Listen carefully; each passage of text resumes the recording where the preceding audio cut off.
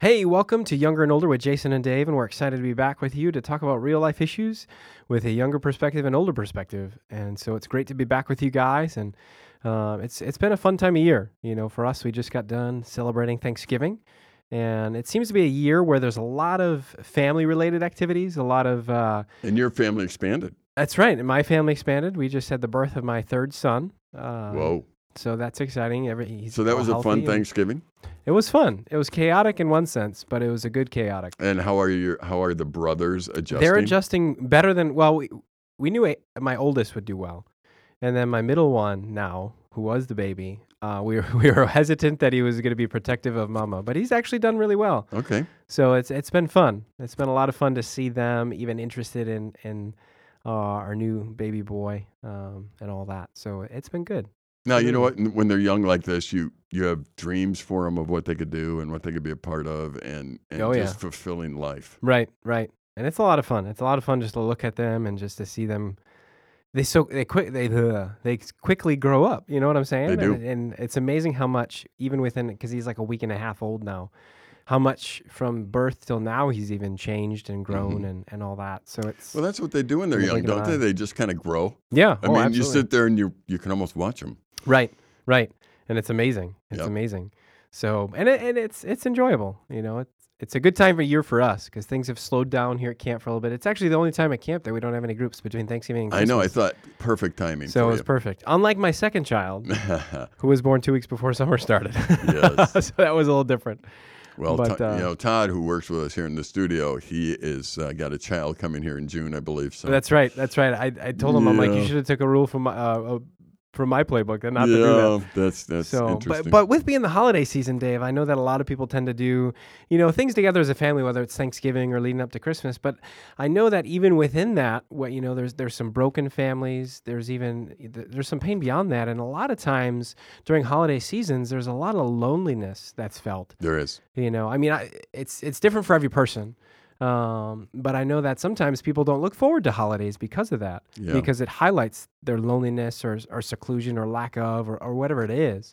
And so I'd love to talk about that this show and maybe even offer hope for those people. It is really hard because every one of us have people in our families who aren't with us anymore. Yeah. Because that's the way life is. There's, you get older and things happen and you're not there anymore. There used to be a grandpa, grandma there, or great grandpa or somebody. Yeah. Even there are people who aren't with us because of suicide and because of early disease that have taken them or something, some other tragedy that might have happened. What I'd love to do today a little bit is talk about the hope that's really available to people, especially those of the listeners that are listening today that might be thinking, life isn't worth it.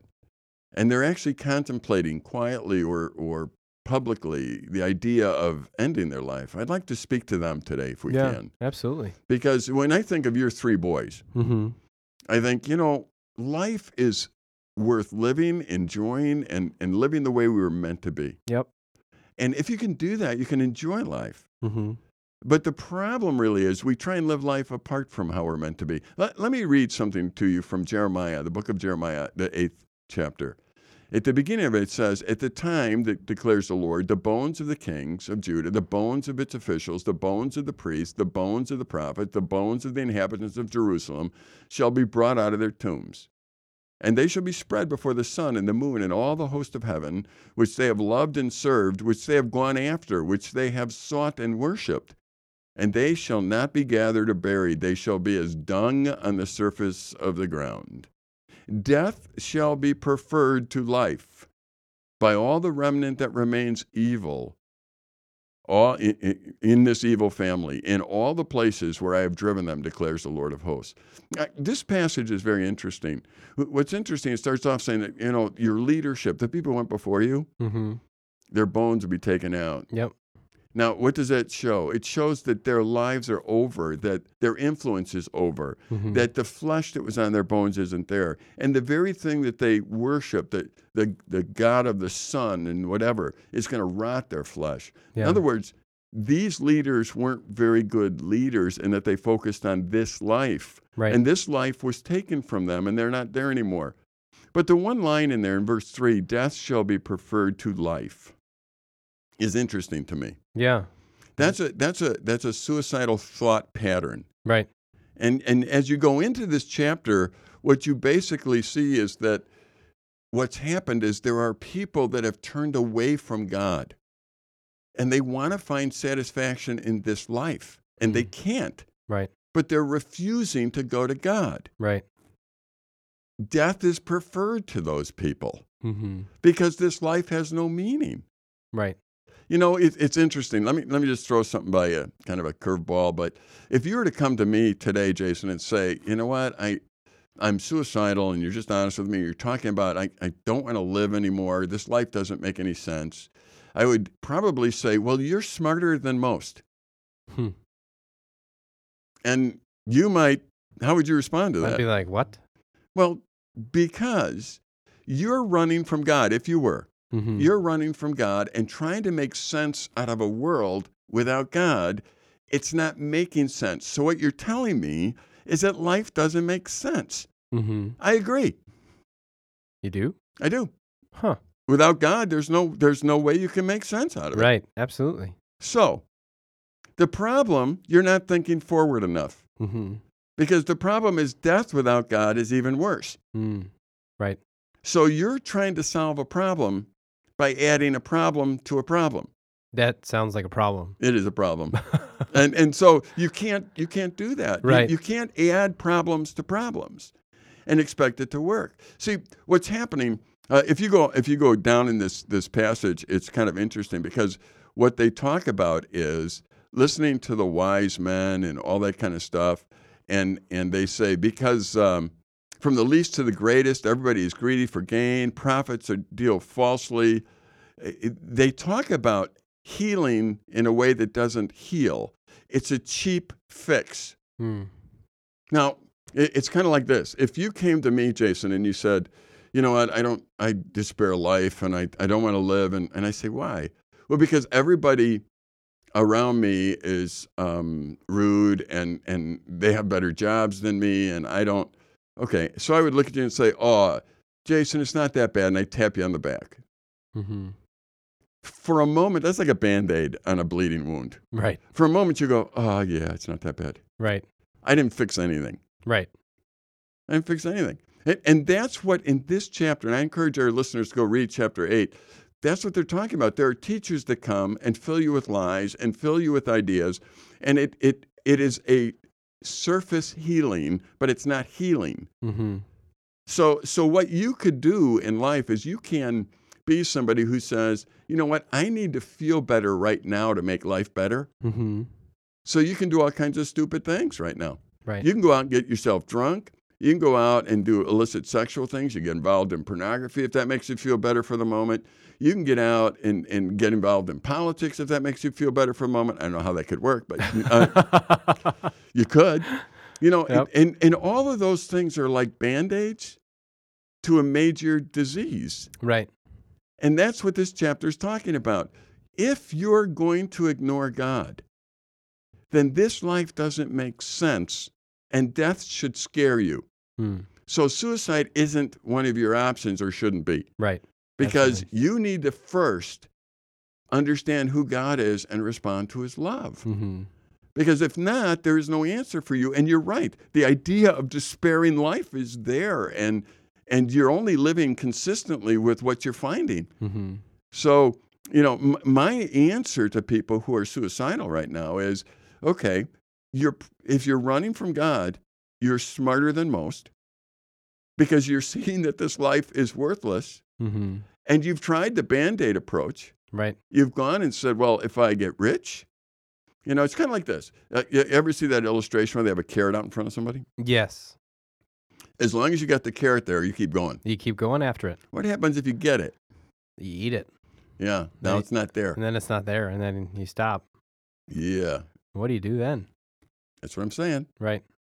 So what carrot is out there for people? Mm-hmm. What are they chasing? Yeah, and I would ask our listeners, what is the carrot that you're chasing? You think if you ever got it? Like if you're young, not married, the carrot might be, I need to get married, need to have Right. kids. If you Have a good job, Yeah. make a lot of money. So what happens when you get the carrot? It's not enough. It's not fulfilling. You got to find another You got carrot. to find another carrot. Right. So what happens is this midlife crisis one day takes over. Yeah. You get to the point where you got the carrot. Maybe not even midlife sometimes, Yeah. sometimes sooner. And you're looking at it going, I didn't get what I needed to out of this carrot. Mm-hmm. Now what do? Hang a cabbage in front of you or something? Or, I mean, Piece of chocolate. something. I mean, all of a sudden I got to have something else there. Right. So maybe you get divorced. Maybe you change jobs. Maybe you move from the south to the north or north to the south. Right. Who knows? Because what you're doing is saying, I'm dissatisfied and I need to have a Band-Aid. Right. You don't need a Band-Aid. You need to have it cured. Right. Absolutely. So a lot of it, what you're saying is how we set up our expectations on life in general and what we're looking for. Because if we're expecting the world to have an answer to those needs, we're not going to find it. Whereas if we find it in God, that's what's happening most. Exactly. And that's what I'm saying is be honest. If you came Right. and you said life is not worth living, my first question to you is, do you love God? Right. If your answer is no, Right. I'm going, that's why it's not worth living. You're right. Right. Absolutely. And you know what I've noticed is that the tendency of people that get into this thought process, and this is just an observation, and I don't know if it happens all the time, is that they tend to seclude themselves. They start to draw back, which then accentuates the fact that, of their thought process and the lack of satisfaction. They start to isolate themselves. They start to turn to themselves, realize that they're not getting the carrot, as you put it, and they're not even setting themselves up to even change it. And that's where they get to the point of despair. And it's like, man, what's the point here? And that's where we're trying to speak hope into, because if you're out there listening and you're at that point where you've been chasing that carrot, whatever it is, whether you've been chasing, finding the perfect boyfriend, girlfriend, waiting for that wife or husband to come, wanting to land the right job or be successful or have the right friends or look right, have popularity, whatever it is, whatever you've been trying to fill the gap with, but it hasn't been working, I would encourage you to pursue God. And many of you be like, well, God hasn't been good to me. He's done this in my life or that in my life, or he allowed this to happen. And I just don't think that God would do that. Here's the challenge I want to give to you is as you pursue God, challenge him to show up in your life and to say, what, God, show me that you are real. Because the people in my life that I've known that have actually challenged God in that way, not challenge might not be the right word, but really ask God to say, what, show me yourself. They found him. And they found that life is more than just the things in this world that bring us limited satisfaction. A lot of it is finding that eternal satisfaction and realizing that our perspective needs to change. But the problem is that it's hard to see that perspective if you're at the point where you've totally isolated yourself and turned yourself off to any other opinion. And going back to even this passage, that's kind of what it's talking about. It's like if you're to the point where death is the only answer. Yep. There's no hope in that. Right. And, it tells us that the wise men one day, the people that talk about it works without God in verse 9, it basically says they shall be dismayed. Right. Why? Because they're trying to find answers without God. Yeah. And when you try and find answers without God, you're going to be miserable. Right. So, if today you're feeling that way, first of all, you can go to relate365.com, and there's a button there, and there's a counselor 24/7 that you can chat with right now. So you could do that. Yep.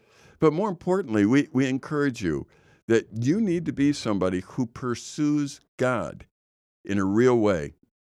Absolutely, Dave. And this is something for even you as a listener. If you know somebody, I would encourage you to help them to talk and have conversations. So we're gonna keep going with this discussion. We're gonna take a short break and be right back here on Younger and Older.